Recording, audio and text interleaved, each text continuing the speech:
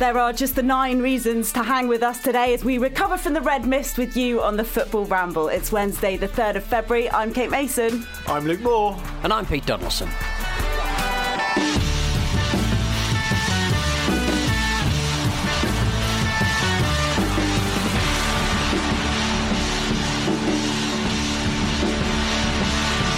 So yes, in the end, guys, we decided against the 60-minute recording of Luke Moore chuckling.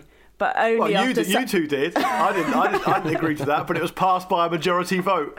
Very, very busy night for Luke Moore on Twitter. You know when you log back into Twitter on your mobile phone and it sort of says, Luke has tweeted 1 million times tonight. That's pretty much...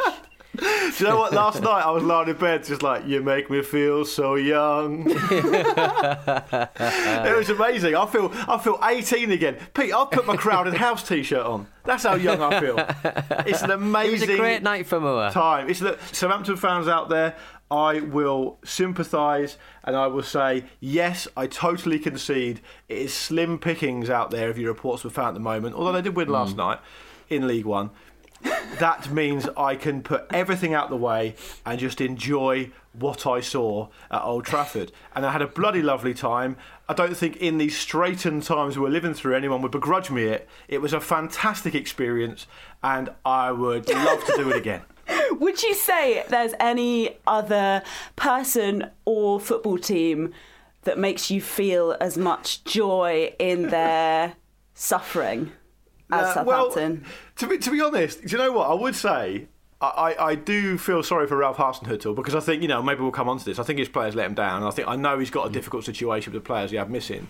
And, look, it's fascinating for a number of reasons, but I still would think it was fascinating even if it wasn't Southampton that got beat. I mean, a team losing 9-0 in the Premier League just shouldn't happen. And I'm sure we talked about it last time it happened, also to Southampton. So I think to me it's just a case of, yes, it is hilarious, and yes, I do WhatsApp my friends who support Southampton instantly. But I made me think about what's the cut-off. I mean, I don't know what you feel, Pete, but what's the cut-off where you think this is special? Because 5-0 probably isn't special. It's 5. It's probably, okay, it's 5. No, not in the Premier whatever. League. It's, especially this season where you do see a lot of absolute trouncings. I think it was like halfway through when somebody posted on Twitter that Rashford had scored more goals than Eric Cantona. And I thought, all right, that'll be the story of the night. That'll be the story of the night. But it was a bit of a perfect storm, wasn't it? Like, United were irresistible in attack, and Southampton just looked like they hadn't worked on a 9-man formation, which a lot of teams have to do. But we saw...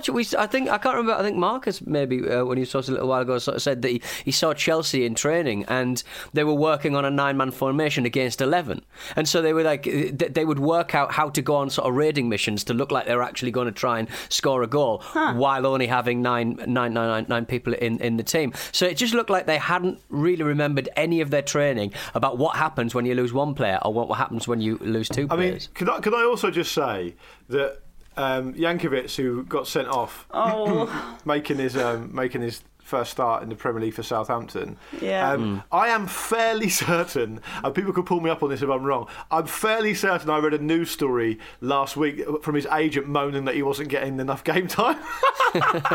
So maybe it was a stitch-up of some kind. I don't know how they caused it to be a stitch-up. It was a poor challenge, Kate, wasn't it? It was an extremely poor challenge, yes indeed. This is Manchester United's 9-0 win against Southampton, the worst result in Southampton's history since last season, obviously. Ralph Hasenhüttl's face on the sidelines, he sort of wore the slack-jawed amazement of a man whose favourite pet has been killed and reanimated by a taxidermist in a crude and embarrassing shape. It was exactly like that. The volume of his answers, given that there's got to be some element of social distancing involved anyway, was... I mean, it was. Look, I do actually genuinely feel sorry for Hasenhüttl because I think if you're a football fan and you watch your team get beaten at Old Trafford, they may not have been decent form. They've got good players. You can accept it.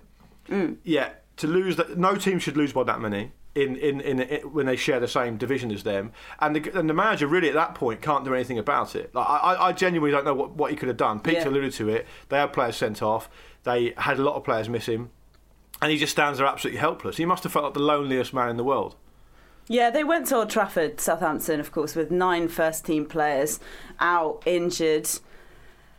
But as you say, Luke, it's impossible to know really what impact he was able to have at the point where I can't even remember. Was it 6-0 at half? No. It was 4-0 at half time. Yeah. And by the time it got to 6-0, it was almost like it was just careering to. Because of the bloody Leicester game, which I thought we just, got over mentioning constantly, it just felt like it was careering inevitably towards another 9-0. And what other team can you watch and say that or think that in the Premier League?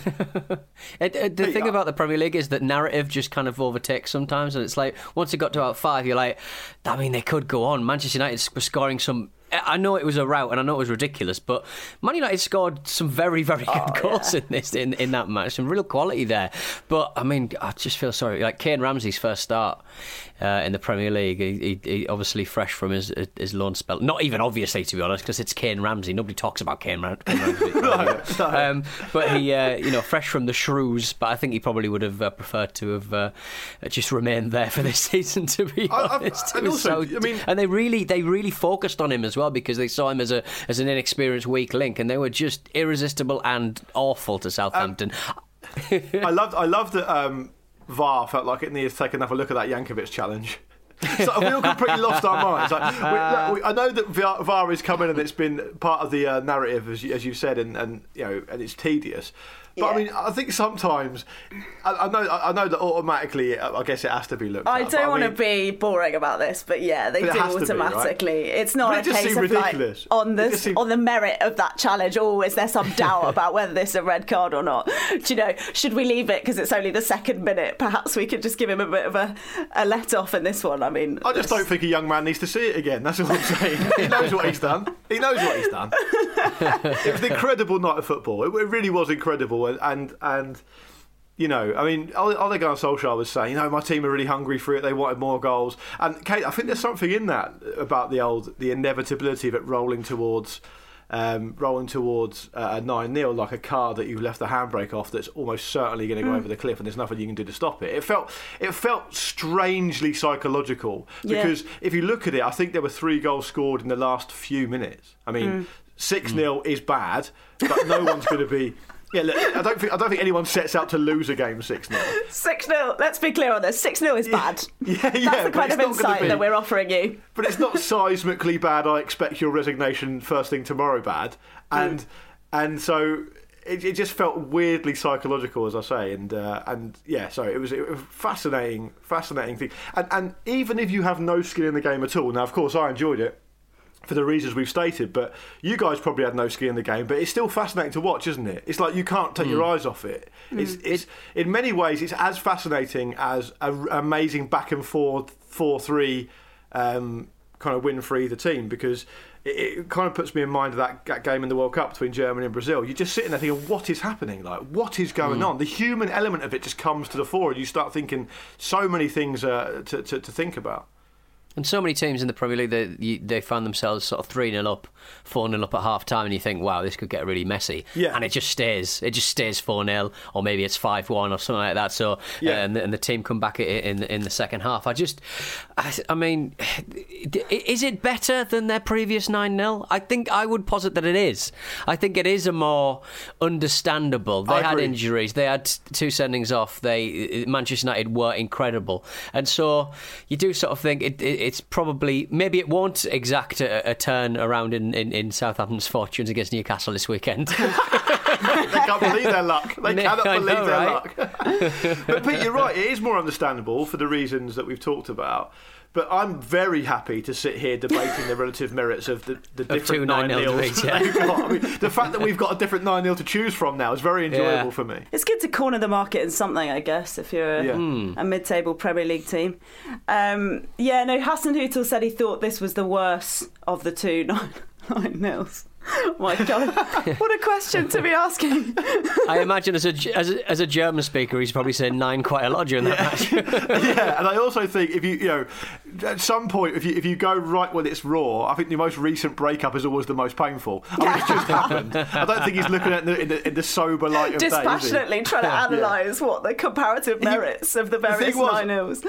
I also think of him as being like, he's obviously a very good manager. I sincerely believe that, regardless of what happened last night. And I also think that he's quite a dominating character, and he seems an impressive human being in his field. And I think the thing that made me feel most sorry for him last night was that you could see that he wanted to be angry and get pissed off, but he realised that he couldn't really get angry about anything to do with the people's questions because it was perfectly fair. And so at one point he just went, yeah, well, you've got your story. You've got your story. Yeah, it's quite hard to change the message on a story of a 9-0. Although, did we feel as though in the studio there was a sort of message changing during the coverage? Yeah. In the sense that, I mean, there was an interesting-ish VAR situation, I guess, that you could have gone into the Shea Adams goal that was ruled off in the 54th minute, an amusingly tight VAR call on Fred's knee that I still can't understand how it was offside. Yeah, and I mean, that's a goal, clearly, you know, that would not have changed the course of the game. Could have turned the tide, Kate. Was for the other side. But it was intriguing to me how they spent such long time on the VAR chat. Well, whenever they start a VAR chat, they always sort of go on telly. They always go, "Well, we have to talk about the VAR decision." Don't talk about it. You're in charge of this whole thing. My theory on that, and then what you're referring to, I suppose, is the fact that at 6-0, which is, I mean, 6-0 for goodness sake, there's a penalty decision which involves Bednarak, who had one of the worst nights at any office I've ever seen. Excuse me. Have you seen his? You didn't have him in your team, did you, in the fantasy? He got -7 in fantasy Premier League. I've never seen that before. I've never seen it before. And they were talking, obviously, for those who didn't see the coverage on the TV, they talked a lot about that VAR decision. And I think my theory is it's because it's ex-players, right? If you saw Rio Ferdinand, he was talking about how you could see he was thinking how upset he would be, and he started talking about if he was defending now, this is how he would do it. And they get so into it that they end up doing 10 minutes on some VAR decision at 6-0, which I just thought was absolutely astonishing. I mean, the story is that a team have been beaten 9-0 in the Premier League. I know everything feels a bit surreal at the moment. I know we're living through strange times. We get that. But it's a 9-0 game. You've got to talk about that. I don't remember what the coverage was like when they lost 9-0 the last time, because me and Pete were on stage at a venue in Newcastle where people were just shouting out every time another goal went in because we were doing a live show. It was absolutely surreal. But to me, it felt like it missed the mark last night because the big story is a 9-0 defeat, you know? Yeah, sometimes you've got to really hunt around for what your line is on a game of football, haven't you, guys? And you're like trying to work out, what are we going to talk about on this? It's too difficult. There's some niche little thing and you've got to dig into the weeds. But really, in a 9-0 against Southampton, you probably don't need to be too esoteric with what you decide to discuss. No. They're confusing sort of being contrary with being learned, I think, in many ways. They're sort of going, right, well, we've got to pretend that we know what we're talking about, so let's talk about something that is clearly not the focus that anybody else has. The VAR decisions at a ridiculous 6-0 position. Yeah. It was anyway, look, it was an astonishing game. I think, you know, is it getting to the point now where everyone's going to get a chance to beat Southampton 9-0? I don't know. But I certainly hope that would be the case. And if my old mate Pete Donaldson could get in on the act next time they play, that would be fantastic. However, I think that is unlikely, I would say. So you don't think it's going to be 2 consecutive 9-0ers? Well, I mean, the thing is, no one's really talking, from what I can see, no one's really talking about Hasenhüttl and his job and everything, and no one's really saying, oh, well, they've lost 2 9-0s now under Hasenhüttl. Whereas actually, the reaction from what I remember the first time around was like, look, realistically, he's got to go, right? Yeah, but he didn't, right? So it's quite interesting how well he's obviously regarded at the club, and I do think that's right, actually. I think, you know, if you get your tactics wrong, and you lose 3 or 4-0, and it happens a lot, and you think, hang on a minute, are the players kind of understanding what he's trying to do? Are they playing for him, etc., etc.? You lose a player in the first minute, you've got a lot of players out injured, you're at Old Trafford, you know, it's a difficult situation. The players they just piled in, basically, and I don't really think you can blame the manager for that, so I kind of understand it. Everyone wanted a piece of the action, and fair enough. Luke, do you feel as though you've exercised the enthusiasm that you had for this? I think I might do what I might do is if people go over to our Patreon, patreon.com/Football Ramble, I might do a 14-hour live stream about it. And everyone could just get involved. You could do 30 minutes on every single minute of the game. Easily. And then Easily. just really build up the analysis to a fever pitch of excitement. I thought when Luke Shaw whipped one in for Aaron Wan-Bissaka to score, I thought, we are on here. This doesn't happen very often. We are on here. Well, I'm glad you enjoyed it. Any Southampton fans still listening? Do we have Southampton fans on the Ramble? I hope so. Sorry about that. Interested to hear what you think, I guess. Blame your team. Yeah, fair. I mean, I guess that is the only answer. Apparently, also, Jankovic handed actually in a transfer request just before that game. So I don't know what to read into that. I imagine that will now be accepted. I feel kind of sorry for him. He's only a young lad, and he had an absolutely bizarre shocker that changed the course of everything. But anyway, there were 3 other games, Luke, I'm sorry to say, last night. And actually, apologies to Pete, because one of them featured Newcastle. Let's have a little glance into Sheffield United's big win against West Brom. 2-1 the final score there. Sheffield United now just a point behind West Brom. I don't know about you guys, but up until now, I'd sort of felt like they had relegated themselves ages ago. I'm loving it. Could they be on the march here, Pete? Yeah, I think... I really felt sorry for Ramsdale. He's got this kind of reputation of sort of parrying goals into the path of strikers, and that amazing, possibly offside save at 1-1 probably going to give him a bit of confidence, because he has been good recently, but he has been criticised the first half of the season. So I think there's nothing to stop Sheffield United turning this round, possibly. Some teams are dropping like a stone, like Newcastle United, and you've got a striker who's putting them in the back of the net, Billy Sharp, who obviously was in League One about 3 seasons ago. And he's 34, guys. Hope for us. Hope for me, I guess, if I was to become a Premier League player. It's an interesting situation, because I think we talked about this before, and we talked about how Sheffield United were probably not as good as they showed last season, but they kind of got away with it, and they did really well, and you couldn't take anything away from them, because the points are the points. But a lot of people, I think, felt that they weren't quite as good as they showed, and I think this season it's the opposite. I don't think they're as bad as people have said. I was saying about a week ago that I think 11 of their defeats of the 17 they've got were by the odd goal, and they've won 3 of their last 6 now. And of course, statistically and historically, it is a suicidal take to say, oh yeah, they're going to get out of it, because statistically there's very, very little chance. But the season we're in, you just never know. And I think beating a team around you like West Brom is massive. I know it's a cliche, but it always is absolutely huge, because it has so many other requisite benefits than just a win. And I particularly loved Sam Allardyce sticking the boot in at Slaven Bilic for absolutely no reason before the loving game. Money. And this kind of transparent attempt to try and deflect the attention from himself and his team's poor performances. And he ended the quote by saying, there's no way I'm going to go to China and do it for the money. I want to be in the best league in the world. Well, listen, Big Sam, you are going to be in the best league in the world next season. I guarantee you that. The fucking Championship. Unless you quit, which you probably will. Not to freak anybody out with a bit of football nerdism, but the point about Sheffield United is that they've been the most underperforming of their XG up until quite recently of any team in the Premier League. And much like Tottenham, when they had that period of time where they were top of the table, they were overperforming their XG by a ridiculous amount, and so basically effectively it's all levelled itself out to form. And the reason I mention XG, and I apologise, is because that's just supposed to be one of the best predictors of form for the period of the season. No, I think it's right. From an elongated period, I think it's a actually really helpful stat. I think when you look at it just as one-off games, it's not that interesting. But it's like looking at Billy Sharp's running stats. Apparently he's the quickest player in the Sheffield United team, and that's why I don't agree with stats, quite frankly. That is over a very short space of space. That reminded me, Pete, of Portsmouth used to have a play. He played for Newcastle as well. Mickey Quinn, striker back in the 80s, and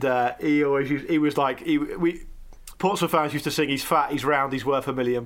Mickey Quinn, because he's a big unit. Knocked him in, Phil. Yeah, he did. Yeah, and he always used to say, his response to that was always used to say, "Yeah, look, I'm bigger, I'm quite big and stuff, but I'm actually the quickest player in the league over a yard."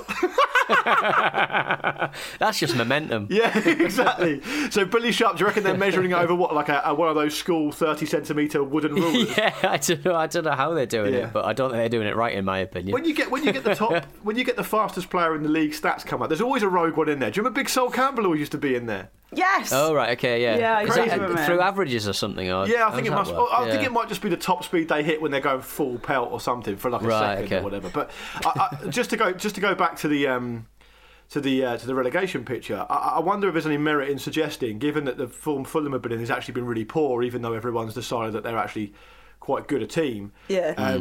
I wonder if we're actually looking, boringly, as boring as it is to say, I wonder if we're actually looking at the bottom three just being the bottom three now. There's a big gap there. There's a big gap. No survival Sunday for us, sadly.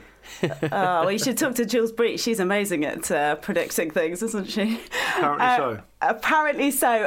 We didn't show much mercy to Southampton earlier, but I think we could show a tiny bit of mercy to Newcastle, because let's just glance at them before we head to the break. They lost 2-1 to Crystal Palace. Lots and lots of shots for Newcastle. Ultimately they went 1-0 up, and Palace are very, very poor at coming from behind to win, but they managed to do it at St James's Park. Pete, do you want to emit any kind of cries of joy or despair? Or just a told you so? Yeah. Yeah, I mean it's a little bit too late for some promising performances with plenty of shots on target. I mean, Bruce spoke about green shoots. I'm popping it in, and then we're going to scamper off to a break so we can all lie down in a dark room. If you can't defend set pieces, you need points on the board. Really, you're in the bottom three now, and you've got Southampton next. So, I think the story of the night there really made me laugh was the coach Graham Jones. Obviously, a lot of Newcastle fans have putting a lot of stock in his appearance and his arrival at St James's Park, and I just thought, cheap hire from Gateshead, won't do anything to the team. Not called Steve, not exactly, which works. Probably is the not issue. enough Steves in the dugout, but I thought it was just a cheap hire that's just going to put the willies up Steve Bruce, and he might walk and might won't have to pay whatever severance you do to a City and Guilds level Premier League manager, but.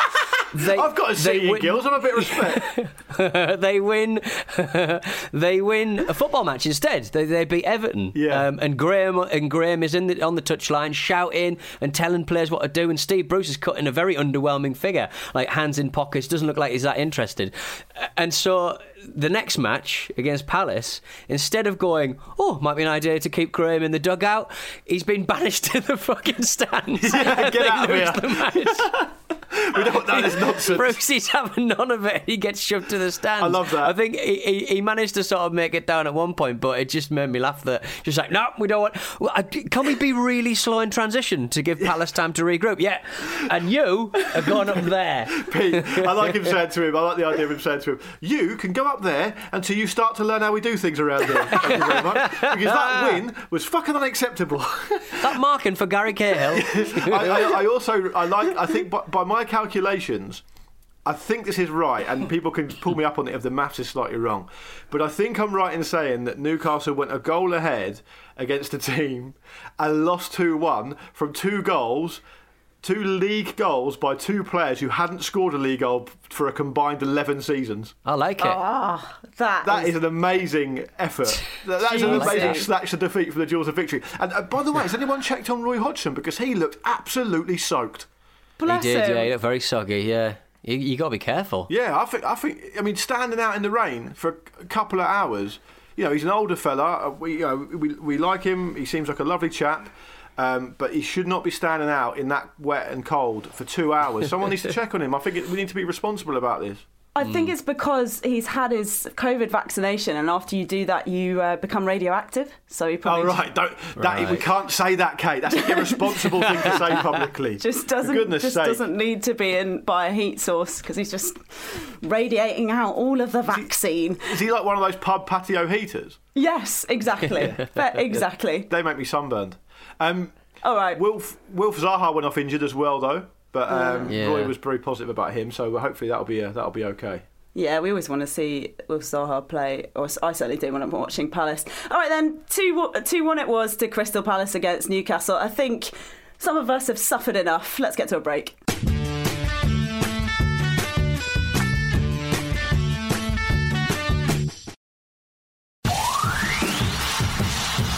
I'm quite a placid guy.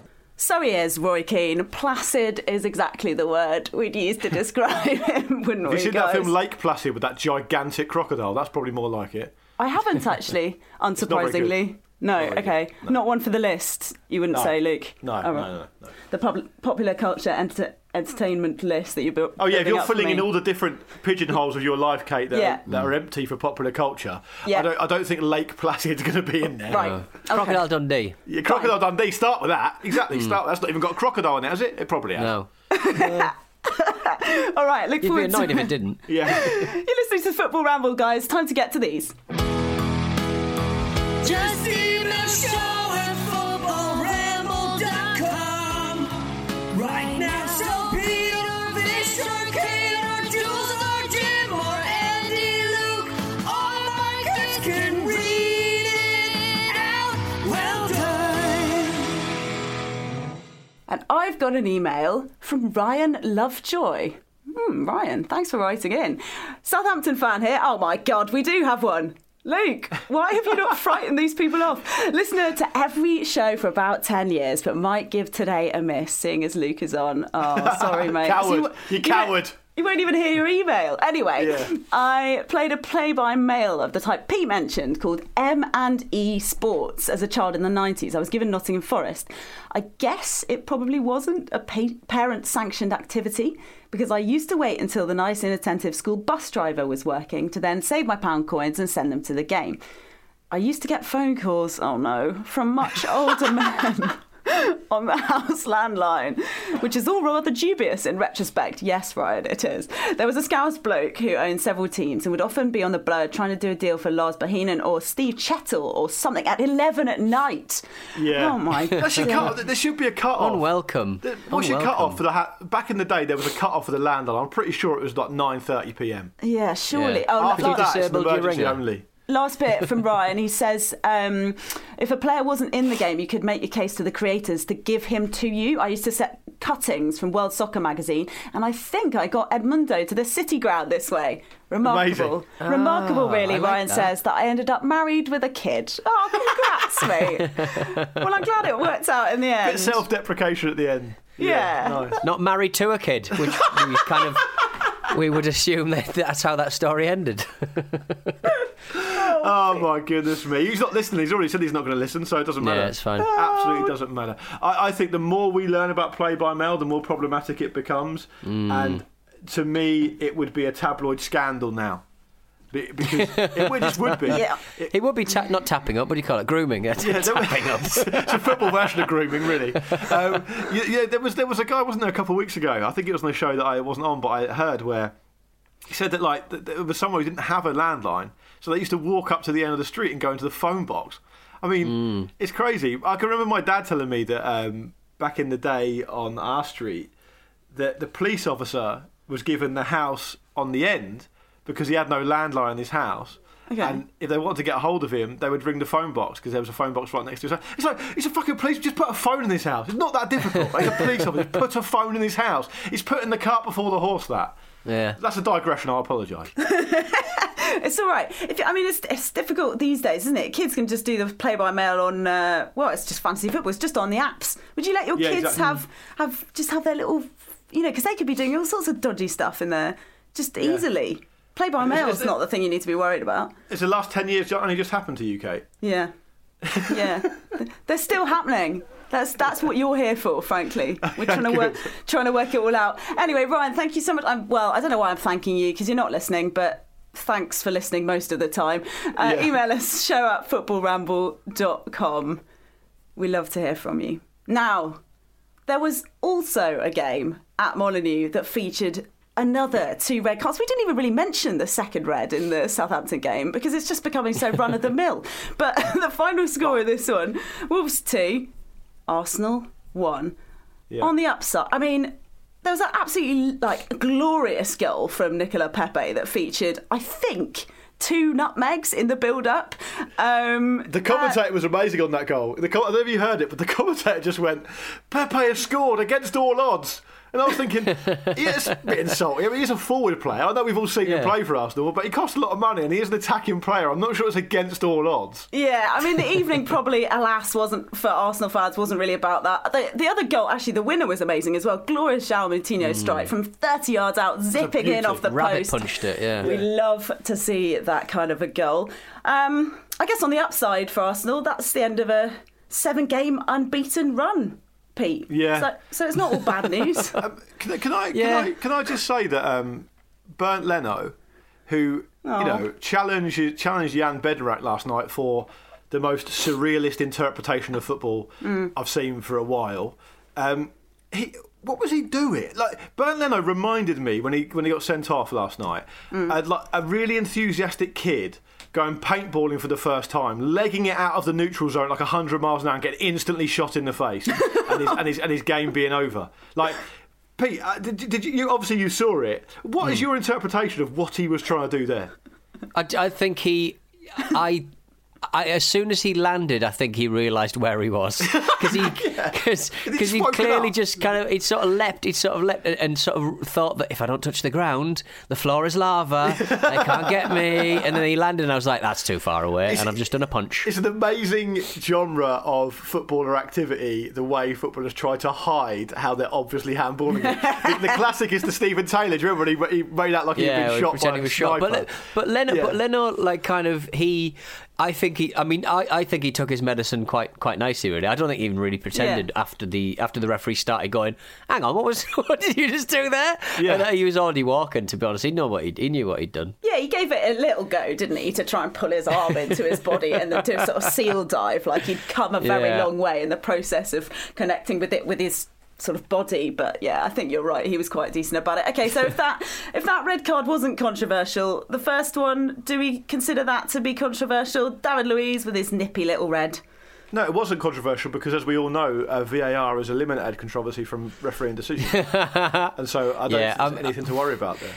I mean, I very much enjoyed ESPN's coverage where Frank LeBoeuf was just making the noise. I don't know. Yeah. And he was just in his, and it was nice to sort of see his little cinema room. He's got this cinema room, and he was stood in front of a poster. Remember, he was in a couple of films back in the day. So, did you watch this game at Frank LeBoeuf's house? And Shaki Hislop as well. He was in front of a big Newcastle United crest, and I very much enjoyed that as well. Look, I know that rule is there not to double punish the player, but good God, if he tries to get the ball, he gets a yellow. If he doesn't try and get the ball, he gets a red. It's I know what you mean. Insane, isn't it? And I think that is partly what they talked about on BT last night as well with the other game. I mean, because you had Craig Pawson in this game, you had Mike Dean the other game. I couldn't have asked for a better referee than Mike Dean on that game because I mean, he will make things worse. You know, Mike Dean's a fine ref. He's okay. Like he's one of the okay refs, I think. But he will unquestionably, and the stats back me up on this. Not to go back to this game for too long, but he will make things worse. I don't think anyone's ever sent off more players than Mike Dean in Premier League history. I mean, someone can check that. Yeah, do you remember there was kind of big fanfare when he reached his 100th red? Right, of course there was. That's right. Yeah, I think we might have done a special on this show. The more complicated the rules get, I think you just have more capacity to send players off. Yeah, and that's what I was going to say. And he is up for it. Yeah, he is. Yeah, he is equal to that task. He knows every single last one of those rules. He's at your house before you've even finished inviting him to a house party on the phone. The doorbell goes. Yeah. He will involve himself as much as possible. And Craig Pawson is quite understated in my experience. Yet he was still interpreting it this way, and obviously he had to send Leno off. But the Luiz thing is fascinating to me, precisely for what the reason Pete said. Like you have to get to a point where you have to say, okay, we can criticise referees and we can take the piss out of them when we like, and we do. But what's the referee supposed to do there? You know, he's the laws are the laws. The referees, you know, they have a say in it, but they don't draw the laws up themselves. And then they get VAR to support them. And VAR tells them another thing, and they get to look at the monitor, and they don't really know which way to go. I thought last night, really, I thought Luiz did clip him, and I think, you know, by the letter of the law, that's a red card because, as Pete's already alluded to, he's not attempting to play the ball. It's denial of an obvious goal-scoring opportunity. But I just think we've got ourselves in such a state about this. I don't think football has to be this complicated. That's my overwhelming feeling every time we go through these types of things. I don't think it ever used to be this complicated, and I don't think it needs to be. But what needs to happen is, by the way, they need to go into AO.com and everyone at Arsenal needs to get their head in the fucking gigantic freezer because that last night was an absolute self-destruction. Yeah, that was, and also from the perspective of David Luiz, I mean, how much do you think the David Luiz-ness of him influenced the ease with which that decision was made to give a red card? I don't know if referees... I kind of hear that argument, but I don't know if I'm personally convinced by that. I think, if anything, it kind of self-rights. It can go the other way, I think. Okay. Yeah. Anyway, it was a poor result for Arsenal because Wolves, I think, and they could be. Oh man, Wolves must be ecstatic today because they were Arsenal were all over them for the first half. Oh, Saka should have had 2 early doors. Oh my goodness! And Pepe struck the post as well. Some absolute Wolves haven't been good. That's the point, right? Well, Wolves aren't good from a questions, we've been discussing the relegation battle earlier in the first half, and of course there is a big gap, but in terms of form and drop off and the way we've spoken about this already, and of course they had that terrible situation with Raul Jimenez, and that seems to have had an effect that's been psychological on the whole team, but anyway, so I've actually been quite concerned about, because I love watching Wolves, and last season I love watching them in the way that they're so stable and they seem to all know their jobs and they all communicate in this beautiful way. So nice to see them get a win, but frankly, Mikel Arteta must just be raging, Pete. Yeah, and I think that it's easy, particularly when you do a daily football show, to read into every different result. And so I wonder whether last night was just one of those things. 2 red cards, can happen. What are you gonna do? Yeah, but you do feel like Arteta. I personally feel like from the outside looking in that Arteta's still fighting against this kind of culture. And to me, I don't want to try and be Roy Keane and controversial about it for the sake of it, because I'm also a very placid guy. But there's an excuse-making culture at that club, I think, and there has been for a while. And I think Arteta's made some inroads towards it, but it's a big job, really big job. So, maybe this thing's going to happen every so often. I just don't think Wolves have. Everyone would agree, I'm sure. I don't think Wolves have been that good. So, I mean, to go ahead and to implode like that would be very, very disappointing. Yeah, okay. Someone who always takes responsibility for his actions is a gentleman I want to turn to now, if you'll indulge me, guys. Andre Villas-Boas. I think there should be a tribute corner for him. Because I know Jim has designed his whole new look in homage to the great man. And the excellent news is that he is ready and free now, pretty much, to return to the Premier League and delight Luke with his attributes. Marseille manager no more. He can come in and, take the reins at Spurs when Jose finally ends up in a punch-up with Dele Alli. The reason he's a free agent is because he's driven himself out of Marseille, Pete. Did you see? He says, "I don't want any money. I just want to leave." That's in his pre-match press conference ahead of their Ligue 1 game at Lens tonight. I am already very wealthy, so don't worry about the money.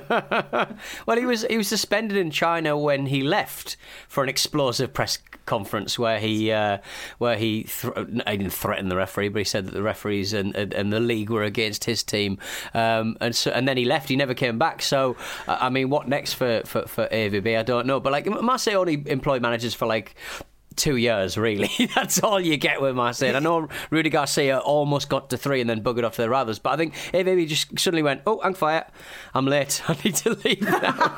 It was not Nacho Gonzalez-esque though, wasn't it? When Kevin Keane got really angry when Dennis Wise signed Nacho Gonzalez. Yeah, it was massively like that. Because the trigger, the trigger is supposed to be that this new signing, Olivier Nietschem, came in and AVB's like, I didn't want this guy. What are you doing? I don't think you're good.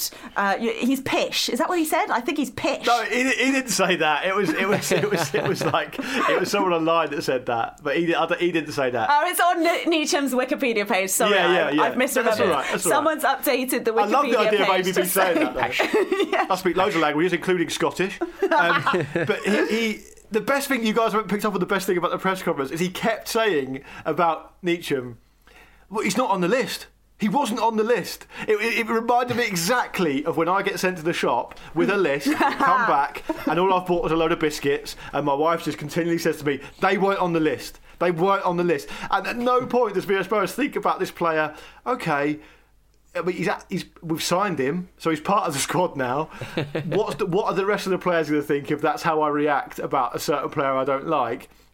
He's just like, no, I'm going nuclear here, pressing the button, I'm out of here, I'm going.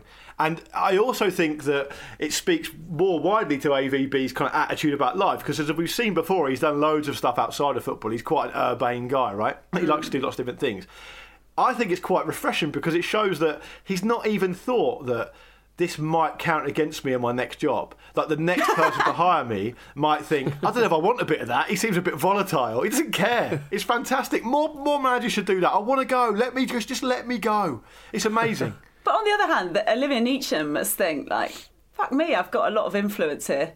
I can how am I going to use my power? Shall I use it for good or evil? I can just turn up to a club and oust the manager. Yeah, I think he will he use it for good or evil? Hopefully both. Hopefully have a bit of both. It'll be interesting to see what AVB does next. I'd like the idea of him back in the Premier League, but I don't really know where he'd rock up. It certainly won't be Pete Donaldson's Newcastle United, sadly. Why'd you say that? I think he could fit in a treat. I can imagine he'd be very not called Steve. Diplomatic with all of the hierarchy. What do you reckon, Pete? You backing him? Andres Stevens Bosch. I'll take it. The other thing that's been going on out in France is this slightly bizarre situation with the French TV bids. Ligue 1 don't have anybody to show their games because there's some sort of situation to do with people not paying enough money to show them or people not wanting to show them. It's the sort of thing that you should listen to Thursdays on the Continent for over on Football Ramble Presents because, you know, your man Brassel will be able to explain it in greater and more beauteous depth than any of us could. Is that fair? No, I think it's absolutely fair. And I don't even know if that word you used there is actually a word, but it still summed up Brassel's contributions. I think that's great. Which?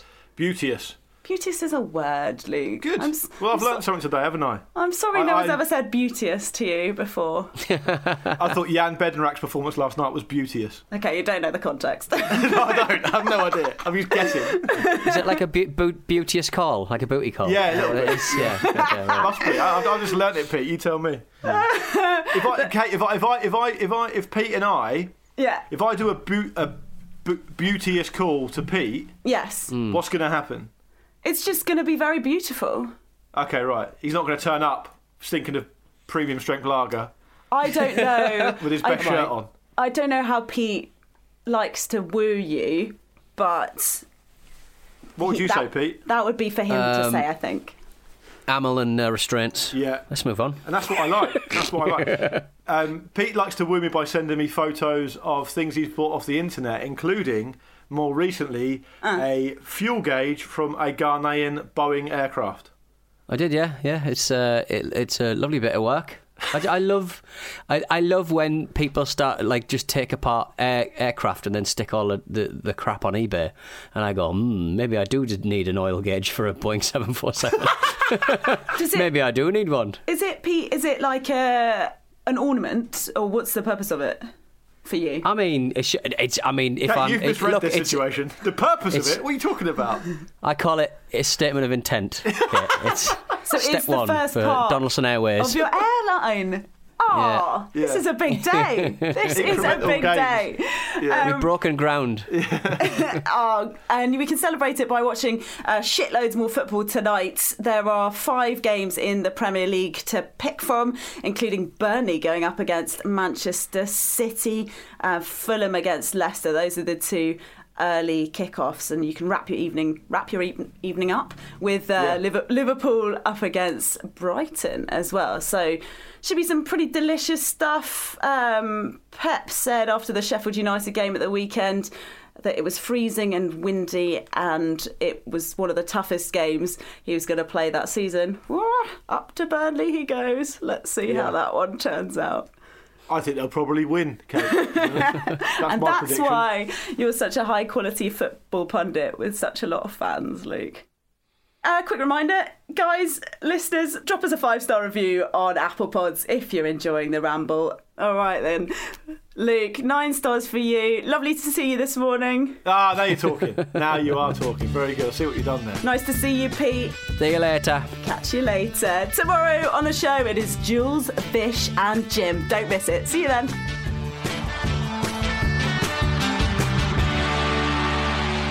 This was a Stakhanov production and part of the Acast Creative Network.